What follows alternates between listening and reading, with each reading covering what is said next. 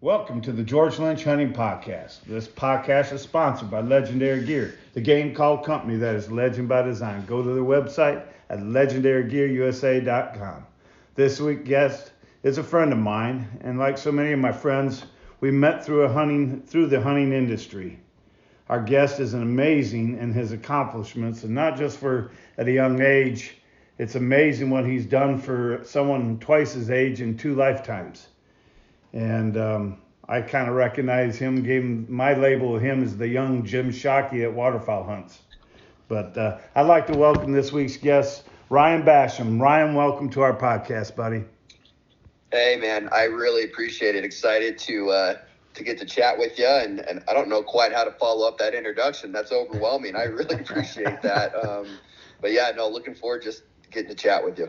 Well, you know what? If you got a huge social media following, and the guys that follow you on social media will see, I mean, your accomplishments, and it seems like every week you're somewhere else. And you and I have talked before when I first, was watching some of your photos and stuff when you were in Africa, because that was always like the dream when you're a young kid, through the Outdoor Absolutely. Life magazines, as a kid reading the articles and people killing, the big game in Africa. As a young kid, you said, involved, that was my dream, to go after Right. it. And you're doing it, man. You're doing it. Can you give us a little It's history? Just give us your background and how you got started and where you're from and family and everything else. Yeah, gosh, that's a loaded one there. So I'm originally from Texas, and my family is from deeper up into Northeast Texas, about an hour and a half from Dallas, and they grew up dairy farmers and cotton and hay, and so I grew up in that world a little bit, but most of my youth I grew up in the Dallas area and was kind of part of the big city, but we would always go back out to our old dairy farm as often as we could, where my grandparents lived, and that's kind of where my love for the outdoors began, and where I first started hunting. And my dad introduced me to hunting whitetail, and I had a couple of cousins that talked me into starting up on duck hunting, and that kind of became an adventure that I pursued on my own because my dad wasn't really into it, and I would go and stay with my grandma, and we had what I didn't realize at the time, but some world-class duck hunting down at the bottom of our dairy farm there, and so that's kind of where I cut my teeth on all that. And just like you said, I mean, I grew up kind of dreaming about all these far-flung places and these animals that I didn't even know what they were, and it just sounded like an adventure, and I've always been addicted to the adventure and the idea of it. And that all started at a young age, out there and with my grandparents, and just finding my love for hunting, and it's taken me to some amazing places, and it's been a fun ride. Well, you actually were blessed to be born in an area that definitely had whitetails and had the great duck hunting. So you were That's right there. That was a blessing. Was there anybody that you would say at a young age that you looked up to as a mentor or someone as a hero and say, man, I want to do what this guy does? Was it someone that you kind of looked up to, or basically you're self-directed? That's a good question too. So, I remember from a young age, my dad would be my first one, and he hasn't been able to go and do nearly as much as I have, but, he introduced me to hunting, and then every year he would go to Colorado with a couple of my uncles, and they would go elk hunting. And so I just remember as a kid just thinking to myself, wow, they're going off on this amazing adventure. Hopefully one day I get to go. And they would come back with all these great stories. And I just remember being anxious of, looking out the window to see if dad was pulling up and was there elk in the back and all that good stuff. And so that kind of, it was the spark that ignited everything. And then from there, you're influenced by a lot of people. And back in those days, it was through print magazine and television. And I don't know if there was any one person, but it was just kind of a conglomerate of things that kind of inspired me to want to go out and do that. I would flip through magazines as a kid and see all these wild adventures and read the articles, and wanted to try it one day. And where we lived, Dallas Safari Club, and I'm still a lifetime member of Dallas Safari Club. That was a big deal. And so I would go to the conventions, and I'd go to Texas Trophy Hunter Extravaganza and go to their convention and walk up and down the aisles. And I was the kid collecting all the pamphlets from every single booth. I went down every aisle. My dad was patient enough to let me do it. And I'd come home and spread them all out over the floor and organize them by country and continent where all these hunts took place. And not just big game, but waterfowl too. And so I just kind of fell in love with the idea of traveling the world and seeing that stuff in person. But I honestly never thought I'd ever hunt outside of Northeast Texas. It was just a dream, right? And so that's kind of where it started. There was never really any one particular individual. My dad fostered the love that I had for it, and it just kind of took off on its own in its own organic way. Yeah, kind of like me, like you said, reading articles and magazines and pictures and hunts, and right. Dreaming one day I'd like to do that. To me, it was watching the old Fred Bear videos. I always put Fred Bear at a high esteem because he was an inventor, but he was also a leader. He was taking a path in bow hunting when right. bows weren't popular, and filming when nobody else was doing anything. He was definitely a trend leader. But you also, definitely. On your personal side, you got a wife and two beautiful girls. I do, yeah. So I met my wife in high school, and we're high school sweethearts. I actually met her in middle school. We were in seventh, eighth grade, and so we've known each other for most of our lives. And the church that I attend, I had an opportunity to serve a mission for our church, and I lived in Ecuador, down in South America, for 2 years. Came home, and she was still around waiting for me, so I got lucky and was blessed there, and we got married a couple months after I got home from that 2-year mission in Ecuador. And shortly after, we had 2 little girls. I went to school at Texas A&M University, and that's where my first daughter was born. And that's when I first started kind of getting into more of the hunting industry side of things, kind of during my college career, and started hosting some trips to different places for a couple of different booking agencies, and then eventually started my own booking agency. But started doing back when pro staff was a legitimate thing, started doing some pro staff stuff for different companies. And yeah, just kind of one thing led to another. I never really had a master plan of what to go out and do. I just was following my passion and doing what I love. But we're fortunate, our family, to live here in Bozeman, Montana now, and 2 little girls that fortunately love the outdoors as much as mom and dad do. So we have a lot of fun up here. So do you call yourself an Aggie? I do call myself an Aggie. I sure enough do. Texas A&M. My wife's looking at me. I'm not like all the other crazy ones. I'm a passionate Aggie, but I'm not obnoxious about it. There you go. Hook 'em horn. That's not you. That's not an Aggie. That's not an Aggie. That's different. That's a Longhorn. That's right. But does Marissa, does she do hunting with you or do any of the hunting? I mean, she bow hunts too, doesn't she? She does, yeah. So I took her on her first hunt when we were in high school. It was a duck hunt, and then we did some deer hunting. While I was actually gone in Ecuador, my dad was still taking her, and her dad would go, and she shot her first deer while I was gone on my mission.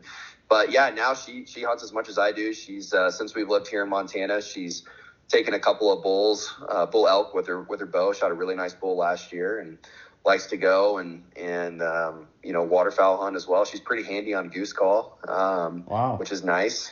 But yeah, no, we in fact, 5 years ago, we celebrated our 10-year anniversary in Hawaii hunting axis deer. So, and this year we're going up to Canada to hunt black bear for a 15-year anniversary. So there you go. We fully embrace that hunting lifestyle. She loves it as much as I do. She may not go on as many far-flung adventures, but that's mainly because she really enjoys being mom, and she has her job here, and I'm just fortunately in a situation where I can go and do more. Well, I heard there's tale in Bozeman, Montana, that she's going around getting a collection for the Ryan Bassham Hunting Museum for trophy heads to put as her. It's funny you mentioned that. A guy at church yesterday was like, "What are you doing with all this stuff?" I was like, "I don't have a place for all of it, honestly. We probably do need to start running some sort of collection or GoFundMe and find somewhere to put all this." Oh, dude, I seen a picture of your waterfall room, and I was like, holy crap, man, this dude's it looks like a tornado just coming down the land. That's kind of, yeah, I'm actually sitting in that room right now, and it's impressive. Supposed to have a bunch more stuff delivered at some point this year, just birds, and I don't know how we're going to make it work, but we'll figure something out. Yeah, and speaking of that, we just did a podcast with a local taxidermist that we love, but do you have a favorite? I'm sure you do, that taxidermist that you use? I do, yeah. And I've used some really talented individuals over the past, 10, 15 years. But now, and I like it because they're a one-stop shop for me. I mean, those other guys that I've used are amazing. But Canati Taxidermy out of Myerstown, Pennsylvania, they do tremendous work all around. It's hard to find a good taxidermist that can do birds. So typically, I've always just found somebody that is just a bird guy. That's what they specialize in. That's all they want to do. They understand the anatomy of birds, and therefore their end product turns out a lot better.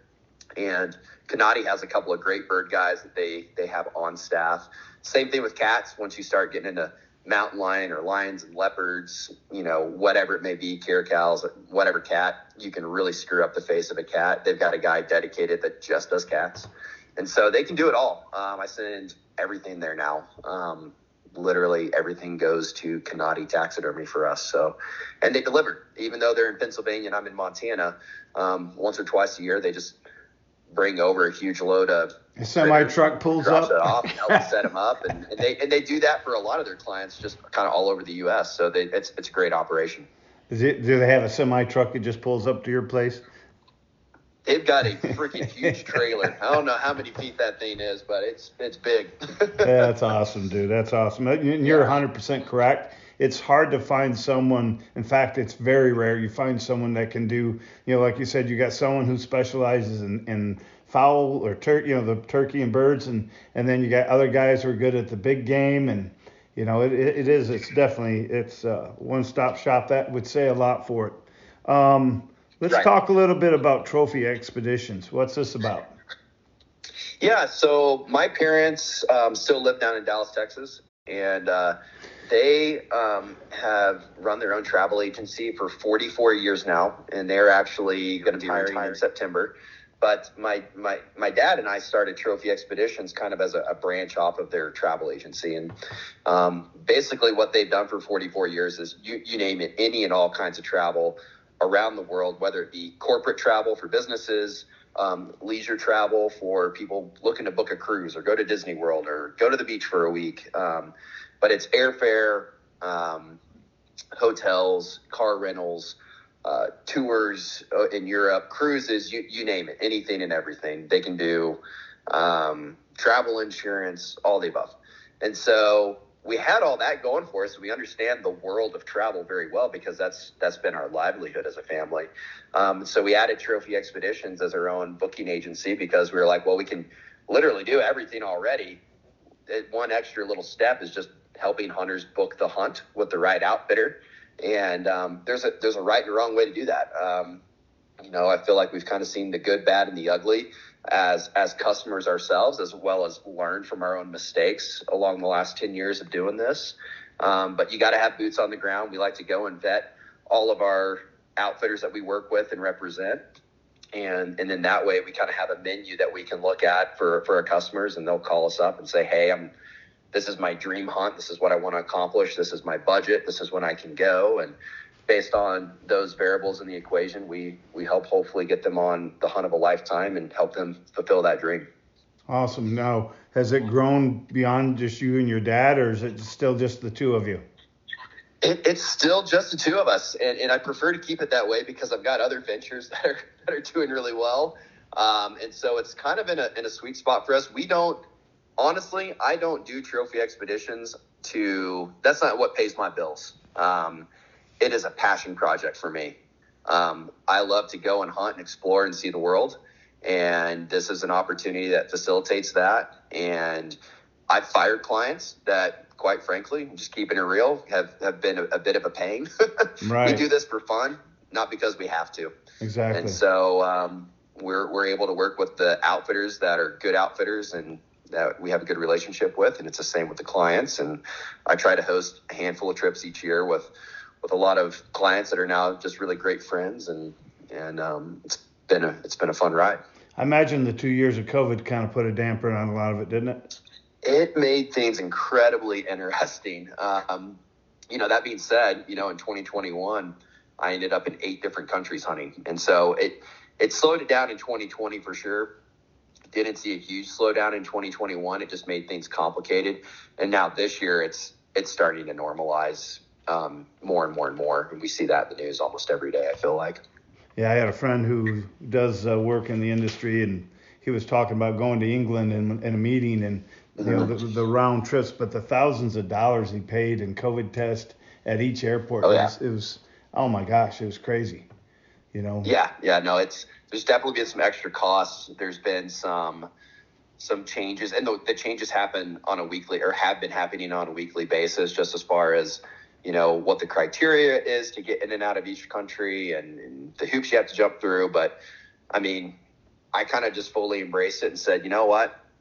I don't have any addictions except for this. This is the one thing I'm addicted to, and that is traveling and going on these adventures and seeing these places. And it's all been worth it. I have zero regrets over the last couple of years of trying to make it happen. And a lot of our clients are the same way, same mindset. They're like, hey, there's still fun things to go out there and do, and we'll take calculated risks and plan accordingly. And it was all worth it. So this year we're already seeing some great things, like Argentina. I just got back from, and while I was there, the Argentine government actually, you don't have to have a vaccination card. You don't have to have a negative COVID test. You can just go to Argentina now. And so hopefully that will be a trend that we continue to see, where we see some countries start to relax a lot of these things. I go to South Africa tomorrow, and all I have to have is my vaccination card. I don't have to be tested anymore. The couple times I went last year, I had to test each time. So it's getting easier, thank goodness. And hopefully we'll see that trend continue. Well, let's talk about some of these other endeavors. You got me curious. Sure. Yeah. So my career path's been interesting. I tell people I've taken the opportunistic approach. In College Station at Texas A&M, I was on the triathlon team, and this is before I got fat and created my dad bod. But I was on the triathlon team, loved endurance sports. I did a lot of ultra running, did a couple Ironman events, and so I ended up in the running shoe industry. And then from there, I went on to Drake Waterfowl, worked there for a bit, and then I worked at Sitka Gear for about 4.5 years.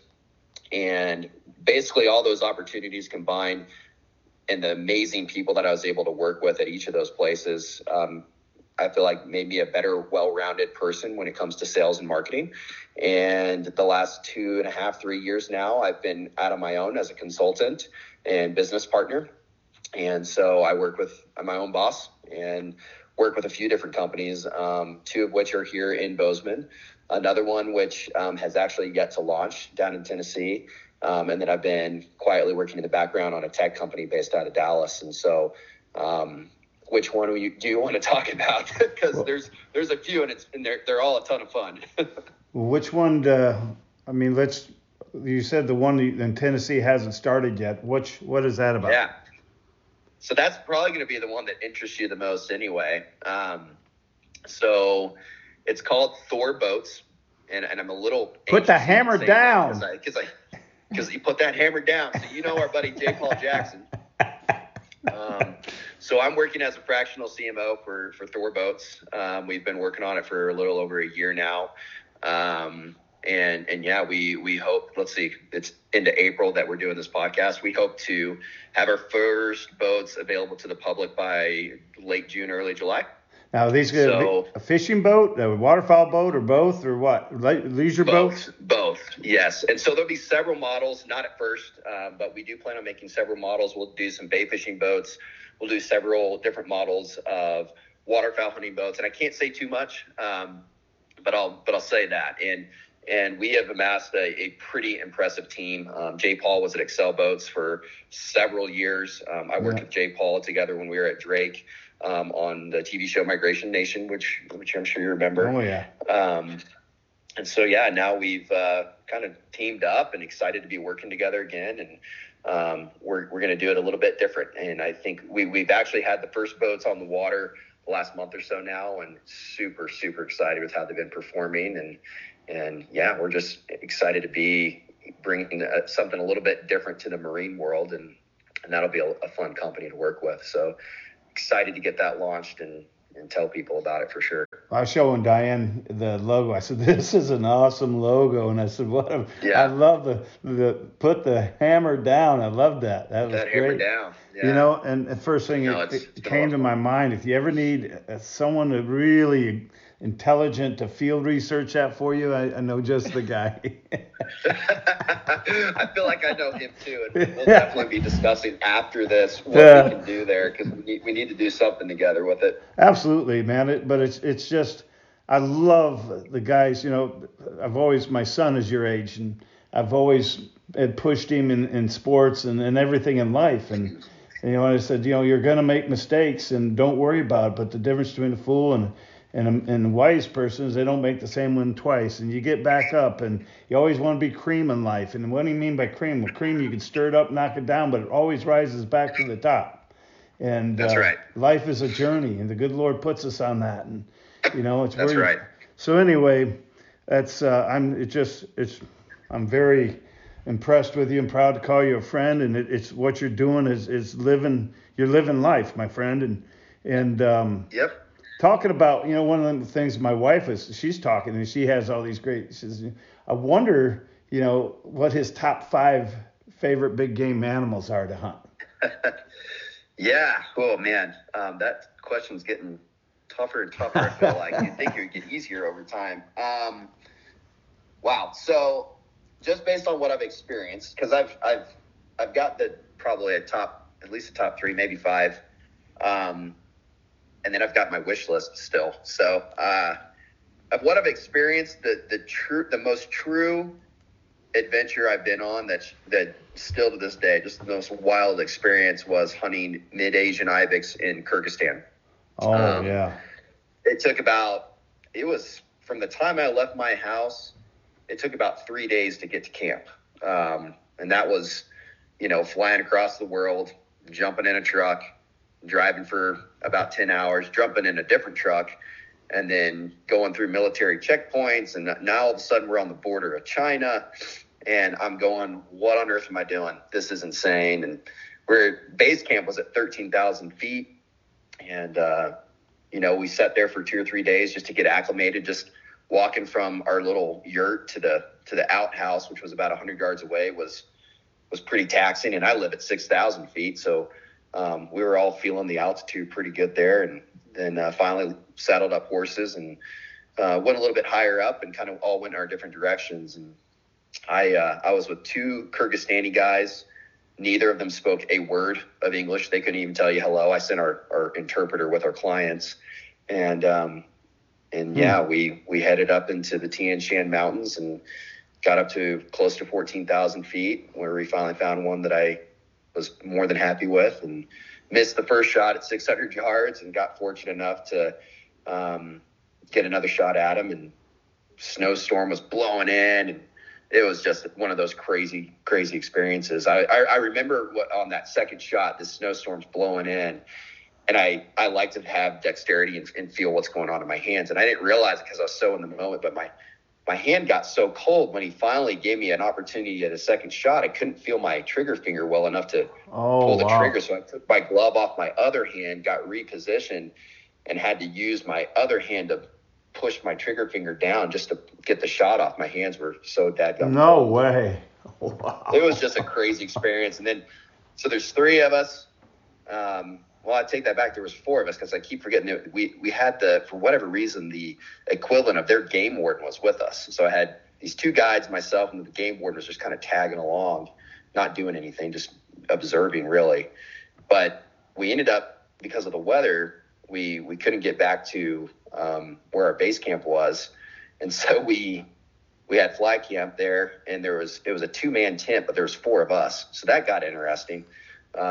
If you ever have one of those, that was my moment of what on earth am I doing on the border of China at almost 14,000 feet with these guys that don't speak a word of English, and snoring in my ear, shoulder to shoulder. It was just kind of one of those crazy moments. And got up the next morning and it cleared, and we rode back about 15 miles back to camp, and it was awesome. That was a crazy one. So that's my number one.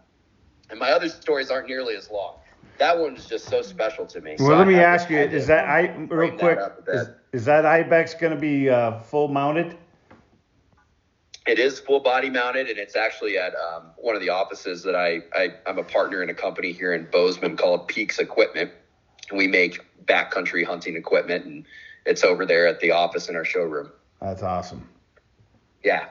I wish he was here at the house, but Marissa kind of drawn a line and said, "Hey, this is not a museum. This is our home," and I agree with her.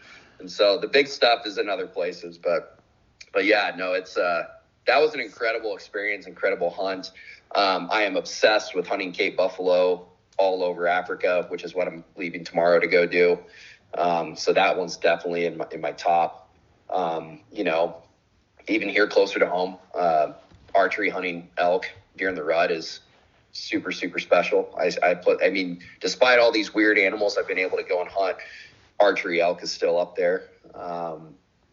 And those are definitely my top three on big game. Well, dude, you got so many so many cool stories. I mean, you got to have a cool story about the Cape buffalo. I mean, of all these hunts, I mean, there's got to be, it was there life-threatening. Of course, every time you go in front of Cape buffalo, It's got to be life-threatening. But I'm sure our listeners would love to hear some of this. This is awesome.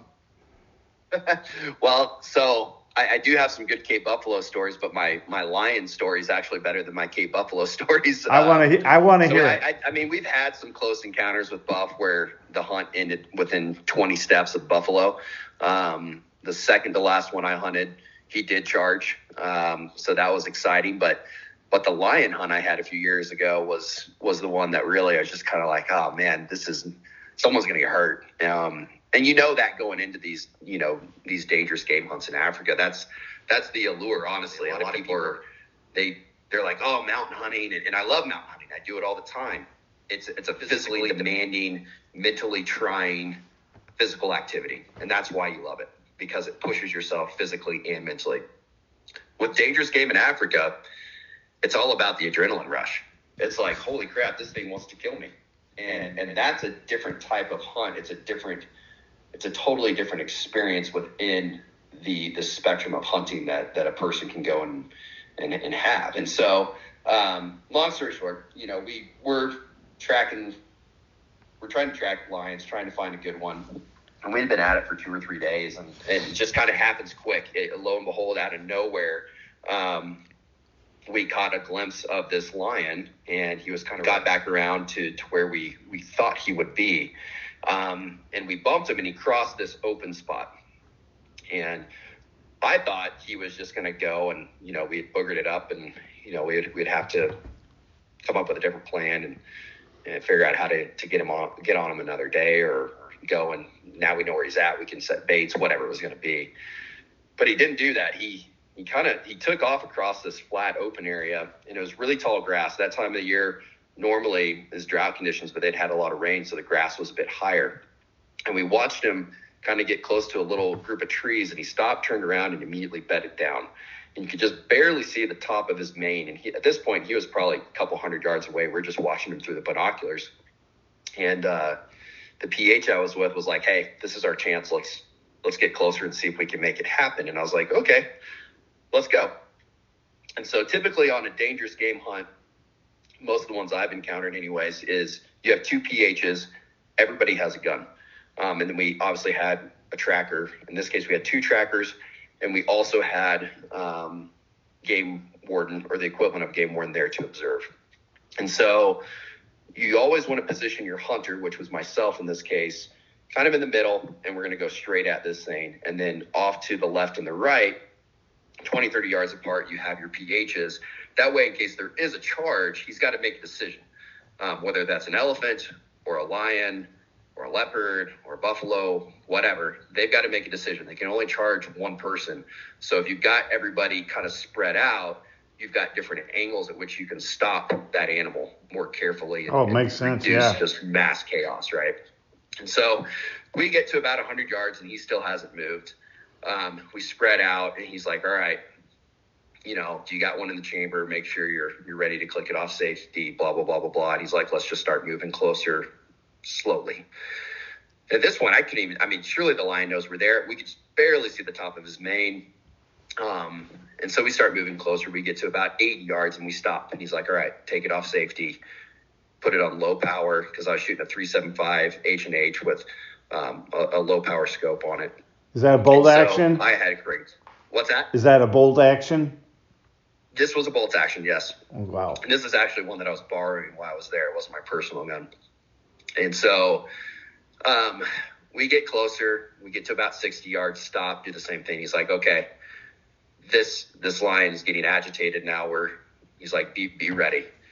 And he's like, we'd wait for 4 or 5 minutes. He's like, okay, now let's move closer. And I'm like, okay. So now we get to 60 yards. Same thing. He's like, he's gonna either run away or he's going to come to us. You need to be ready. I was like, okay, I'm ready. And he goes, let's get closer. I was like, good, great. So now we're at like 40 yards.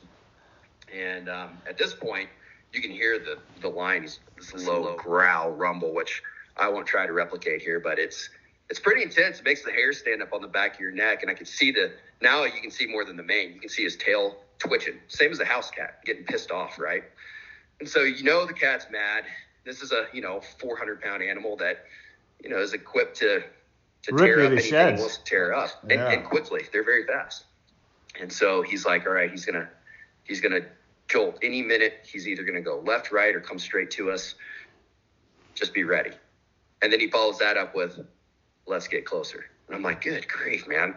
So now we're at 30 yards, and the cat's clearly pissed off. And he's like, as soon as he stands up, take your shot. And no longer, he barely got those words out of his mouth. And cat jumped up, and he didn't get one step, because at that point, all of your senses are heightened. And he kind of angled back like he was going to come to the PH to my right. And so who knows if he was charging or if he was just going to try to get out the backside or what. But it happened so quick, we couldn't really get a good idea of what he was going to do. As soon as he stood up, I was able to get on him, and one shot done. And it was kind of a crazy experience. But being that close to an animal that dangerous, that can move that quickly, I'd rather hunt buffalo. Oh, absolutely. Lion hunting is awesome. It's amazing. I'd do it again. But that one it felt more dangerous. At least with the buffalo, I felt like I could keep my emotions and my adrenaline down and stay composed a little bit better. That one got interesting fast. Was that adult male? Yes, it was. We think he was about 8 years old, and nice dark mane, and big beautiful cat. And that particular area, they were doing some management and conservation practices, and they decided that they had on quota 2 male lions for the year and needed to get numbers down. And a lot of Africa, it's like that. They're really good, actually, from country to country, it's different, but understanding what their carrying capacity is for different species across different geographical areas, and managing human to animal conflict. And the government a lot of times is kind of crooked, but they listen to their biologists and they understand, we need to issue this amount of permits so that we can keep these populations in check and managed appropriately. And so that's what we were there doing. Well, let me ask a question. Why you're shooting such a big caliber gun? Why was the PH wanting to get closer? We had to keep getting closer because there was no presentable shot. The grass was so tall, I could literally just barely see the top of his mane. The minimum caliber in Africa you can hunt the big 5 with, or dangerous game in general, is a 375. And so I was shooting a 375, 300 grain bullet, and I believe it was a Hornady. I can't remember exactly. This was several years ago, but that's kind of like the minimum. Now I hunt buffalo. Like, I'm taking an old iron sight double. It's a 450, 400 Nitro Express. It's what I just hunted with in Argentina for the water buffalo there, too. Yeah, I saw that, dude. It's got more stopping power. Yeah, but doesn't that just rock your shoulder? It's a double barrel, right? But those old doubles they're so heavy. And I'm shooting a little bit of a custom load. Like, it's still 400 grain bullet, and it's got a tremendous amount of stopping power. It doesn't kick nearly as bad as one would think. Now, once you get up into like a 500 Nitro, obviously that packs a wallop. But in the moment too, you've got so much adrenaline going, you're not even really thinking about it. You don't feel it. It can be life and death scenario. So your whole mentality about what's going on is I don't know, everything's heightened. Your senses are heightened, but you're getting rid of all the things that don't matter, and that recoil on that gun does not matter. What matters is getting back on them for that follow-up shot. Absolutely. You have to. I'll tell you what, anything in Africa, big game, and I've tried to watch every video I can, and I have gone on YouTube and watched lion attacks, and dude, Yeah. I'm sitting there myself, heart pounding, and I've watched this, and you're exactly right. I've seen videos where they kind of separate so your guy can shoot from the side. You got, it's in different angles, but that cat is out there, and they're like a house cat, but they're bending down that tail, and and they're in the high weeds. And I can recall one lion hunt where the lion just charged, and dude, he was like from 60, 70 yards on them in no time. And right. Oh, absolutely. And then, of course, the guy shot, and the lion still went after the guy and hit him. The guy bounced to the side, but I'm just like, oh my gosh, that is. I think my tracker, I'd put him in front of me. It's pretty wild. I mean, Lance Nisbet is a gentleman I hunted with, PH in Zimbabwe last year, and I'm going to Tanzania with him next year, and a client, and he's got some incredible stories. He's been on over 100 leopard hunts, and I think about 40 or 50 of those have been successful, which is pretty darn good for leopard. It's a very difficult, challenging hunt. It's not quite the success rate, or it's nowhere near the success rate as the other critters over there. But he's got some pretty crazy stories, and he's had, wounded leopards attack him when they're trying to track, after a bad shot from a client. It can get really intense really fast. I mean, it's not a question of if, it's how many PHs will die this year due to. Have you hunted elephant? Say that again? Have you hunted elephant? No, not yet. Yeah. Definitely on the list. That would be up in my top 5 for sure. Trying to finish up my big 5. So I've heard it's a pretty incredible emotional experience. So definitely something I am looking forward to doing one day. Yeah, for the people out there that might not know, the PH is you're a professional hunter, isn't that right? Right. Yeah. Correct. Now, most people die from hippos over there, though, isn't it? That's correct. Yeah. So the number one animal over there that's directly related to human-animal conflict-related deaths is the hippo. And I will be going to Zambia in June to hunt hippo and some other animals, but they're pretty gnarly. They're not the cuddly creature that Disney portrays them to be. They can run up to 30 miles an hour on land, and they're incredibly territorial, and in water you don't stand a chance. And it's one of the only animals. It is the only animal in Africa that can completely take out a croc. And so one chomp with that mouth and those huge tusks they have will completely, crush the skull of a croc, and that there's nothing else out there that can really compete with a croc in the water except for those guys. So they're a pretty incredible animal. So what's more dangerous, hunting a Cape buffalo or hunting a rhino? Oh, good question. Well, so the white rhino is a little, I don't know if I can use the word docile and refer to a rhino at all, but the white rhino is not quite as aggressive as the black rhino. Black rhinos are very aggressive. Because of how Cape buffalo survive, I would probably say the Cape buffalo. Cape buffalo is a lion's, that is their meal of choice. They can run up into some pretty big herds. And so you get into a big group of buffalo, I think that's way more dangerous than pursuing rhino. Have you had a chance? Have you ever gone after some of the North America big game like the Kodiak, anything like that, a polar bear, anything? Has that ever been on your wish list? Yeah, definitely. I've not done polar bear. I've been on a couple of grizzly hunts that were kind of like caribou, moose, grizzly would be a bonus sort of a thing. Got close to some grizzlies, but there was always sows with cubs. Was supposed to go on a brown bear hunt in Peninsula this year, but I might have to push that. But yeah, I mean, similar, but if I were to compare at least my experiences with grizzly bear here in Montana and some of the brown bears I've encountered in Alaska versus Africa dangerous game. Africa dangerous game is definitely more dangerous. Oh yeah. Not taking anything away from the bear hunting here and what those animals are capable of, but they're very different.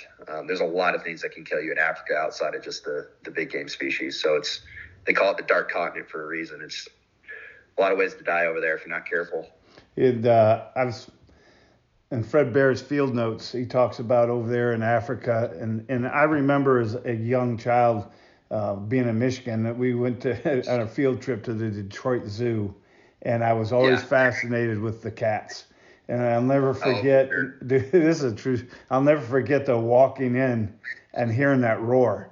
That is and as a kid, you're sitting there, and it's the most. I don't know what else in your life that you could hear that would just stop you in your tracks and just make you about pee your pants. I mean, it's. Oh, for sure. I mean, it's. There's nothing like it, and there's you reminded me. You said that it reminded me of an experience I had in Africa. We were in a tip camp, and so it's just wall tip camps, and we weren't even hunting cats, but we were in an area that was known to have cats come through, and I don't know, it was in the middle of the night, but for whatever reason I had woken up and I could hear what I later learned was the mating call of a male leopard. And this thing wasn't, he was 20 yards. He was close, and I could hear his jaws popping, this low, really weird moan, growl sort of a noise. And I was like, at that point you're wide awake. You're not going back to sleep. But being that close to those animals when they're making those sounds, there's just nothing like it. It will heighten all the senses, and if your head's not on a swivel at that point, then something's wrong with you, because it's scary. Well, that's what Fred Bear talks about, and this is years and years ago, but that's what I'm saying. He's one of the pioneers, but he was sitting in a ground blind with the PH, and it might have been with a guy, but they were in the blind. He had shot an apple. Now this is with a recurve bow, probably an 80-pound, but he shoots this African lion, and they're waiting, and another lion comes in, and they thought it was the same one, but it kept roaring. It just outside, so they spent all night out in that on the ground in that blind, because they couldn't leave the blind with that, but it's all night listening to that lion roar. That just had to be crazy. Pure punishment, Crazy. Yeah. I can't imagine. I love bow hunting and hunting with a rifle. I think they're both incredible. I've yet to hunt any of the dangerous game over there with a bow. So what Fred Bear did in his time is just awesome. Those stories are amazing. Yeah, it was like if you read the stories, like his third or fourth polar bear that he finally killed with a bow. Each one had to be finished with a gun, through the charge and stuff, which was always amazing. And then, the filming that they did back then, it's just always, he was my pioneer, the guy I looked up to. Now, if someone wanted to get hooked up and do a hunt with you, what is the best way, your website, or what's the best way to go through? I just like to have people contact me directly. They can either contact me on Instagram, at Trophy Expeditions, or at Ryan Bassham on Instagram. All our contact information is on the website. You can find my phone number there and just call me directly. The website needs to be updated. To be honest, we've been so busy and word of mouth has been so good. I've neglected the site a little bit just because we're kind of booked at capacity for a lot of our hunts. Not all of our hunts. Africa's there's always open opportunity over there, just due to the nature of how those hunts work. But yeah, I have no problem with people reaching out to me directly. That makes life a lot easier. My phone number is 214-926-5536. So there you go. If you're interested in at least even just exploring the opportunity, or even if you don't book with me, I love it when people just say, hey, I'm thinking about doing this. And even if you're not booking with me, I'm happy to help and, tell you some of the pitfalls to try to avoid, and just kind of what we've experienced as we've done this as a business for the last 10 years, and learning from some of our clients that have done way more than I can ever even imagine. Always happy to share knowledge to make sure somebody has a good opportunity and a good experience. I always thought that I would love to do a Russian hunt, either whether for Kodiak or, grizzly, or for moose, and I don't think that's going to happen. So. No, it's funny you mentioned that. I was supposed to go to Russia this July with a client to hunt snow sheep and grizzly bear, or brown bear rather. I hear that. That got canceled. Yeah, and I hear the hunting over there is phenomenal. It is. Yeah, no. That's what's, there's a lot of unfortunate things about what's going on over there right now, and hunting's the least of the unfortunate matters. It's just a bad situation. But yes, the hunting over there is absolutely incredible, and we got a lot of game animals and a lot of really cool country to explore. And who knows? I mean, we never thought that certain countries would open up and allow hunting again, and now here they are open, and you can go and have some pretty cool adventures elsewhere. I've got a couple of guys I'm taking to Mongolia next year for sheep hunts, and that's an amazing opportunity. And there's a lot of cool places to go out there and explore still, even outside of Russia. I think that would be my number one. I always wanted to do Africa, but since a kid, I've been fascinated with sheep. I mean, I would love to shoot sheep. I mean, from all over, from it's Canada. It's a special experience. Yeah, I mean, I don't know if the condition, I'd definitely have to get in better condition today if they ever wanted to do that. But now we're going to get down to the last. I mean, I'll be the first to tell you, there's no faking it till you make it on a sheep hunt. You better be ready to go. And the ibex hunts are even harder because the ibex are typically up at a higher elevation than sheep in most places, and they're in a little bit trickier, more technical terrain. So they're good challenges, great experices. I'm surprised we've gotten this far. We haven't even talked about any duck hunting. I know it. Well, dude, your big game. It's fascinating. I mean, people watch. You see a lot of duck hunting and goose hunting. That's what. Yeah. People come into my place, and we're blessed to live out in Iowa, and we're hard after the turkeys and after the waterfowl. Sure.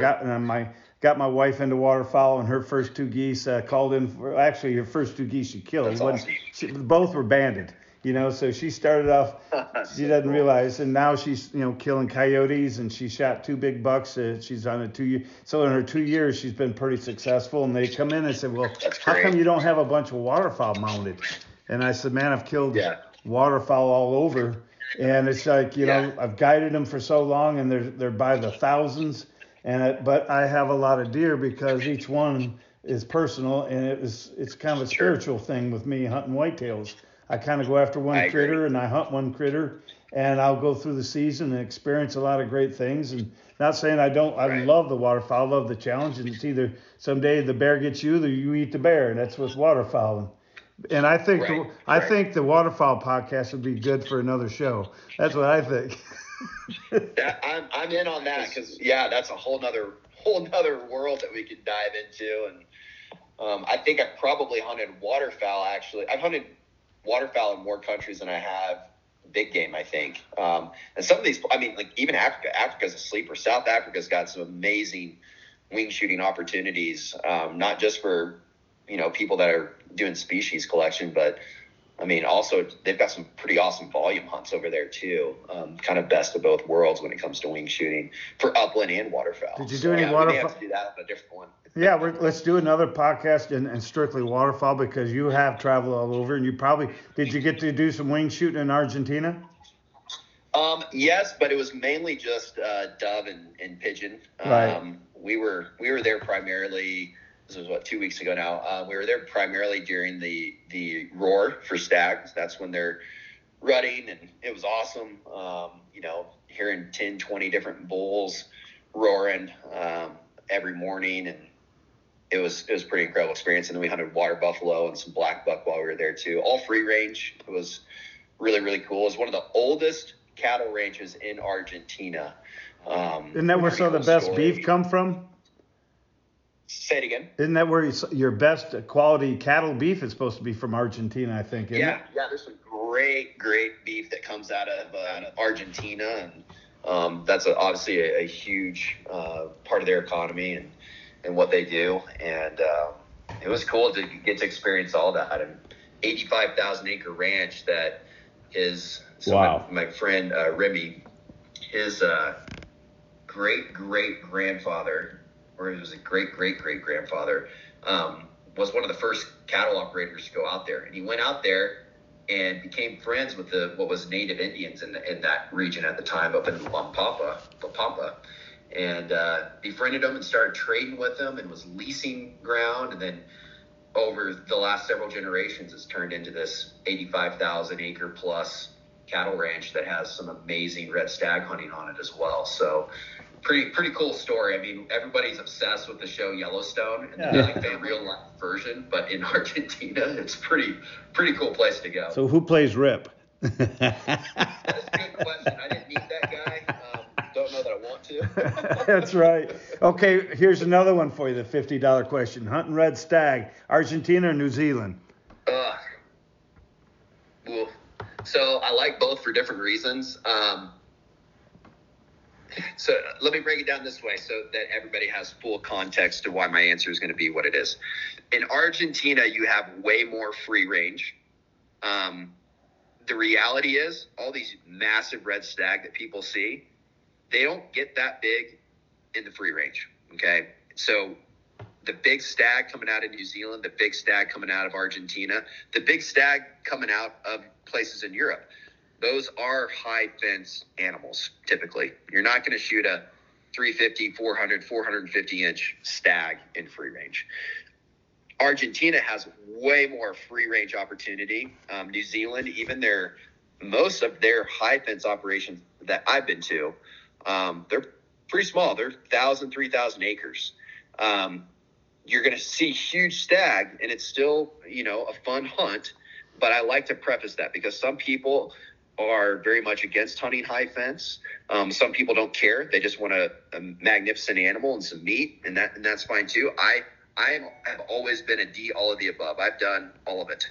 I love the challenge of hunting those free range stag in Argentina better for me personally, but I don't want to take away from what that New Zealand experience is too, because it's special in its own right, especially if you add on hunting tar and chamois on the South Island, because that is all free range and a pretty difficult hunt. And so both are great, but I would say, there's a lot of factors that go into making that decision. It's hard to pick one over the other until I really know what kind of experience they're wanting out of the whole opportunity, if that makes sense. Oh, makes a lot of sense, buddy. And you know what? I appreciate, we're winding down here. I appreciate you spending your time. You're giving me a chance to revisit some of my childhood dreams, listen to your African experiences. I love it. And I can't wait to do the Waterfowl podcast with you, because I'm sure we got another hour of stuff that we'll be able to bounce back off. But I wish you safe travels, my friend. And I'd like to thank this week's guest, Ryan Bassham, for joining us this week. If you like what you heard in this week's episode, please consider giving us a like and or subscribe so you will be sure not to miss a single episode of more hunting information and adventures. Be sure to check out our waterfowl and turkey game calls at legendarygearusa.com. That's legendarygearusa.com. Now, if you're out there tipping toenails, always remember to hunt safe, hunt smart, and may the good Lord be your guide.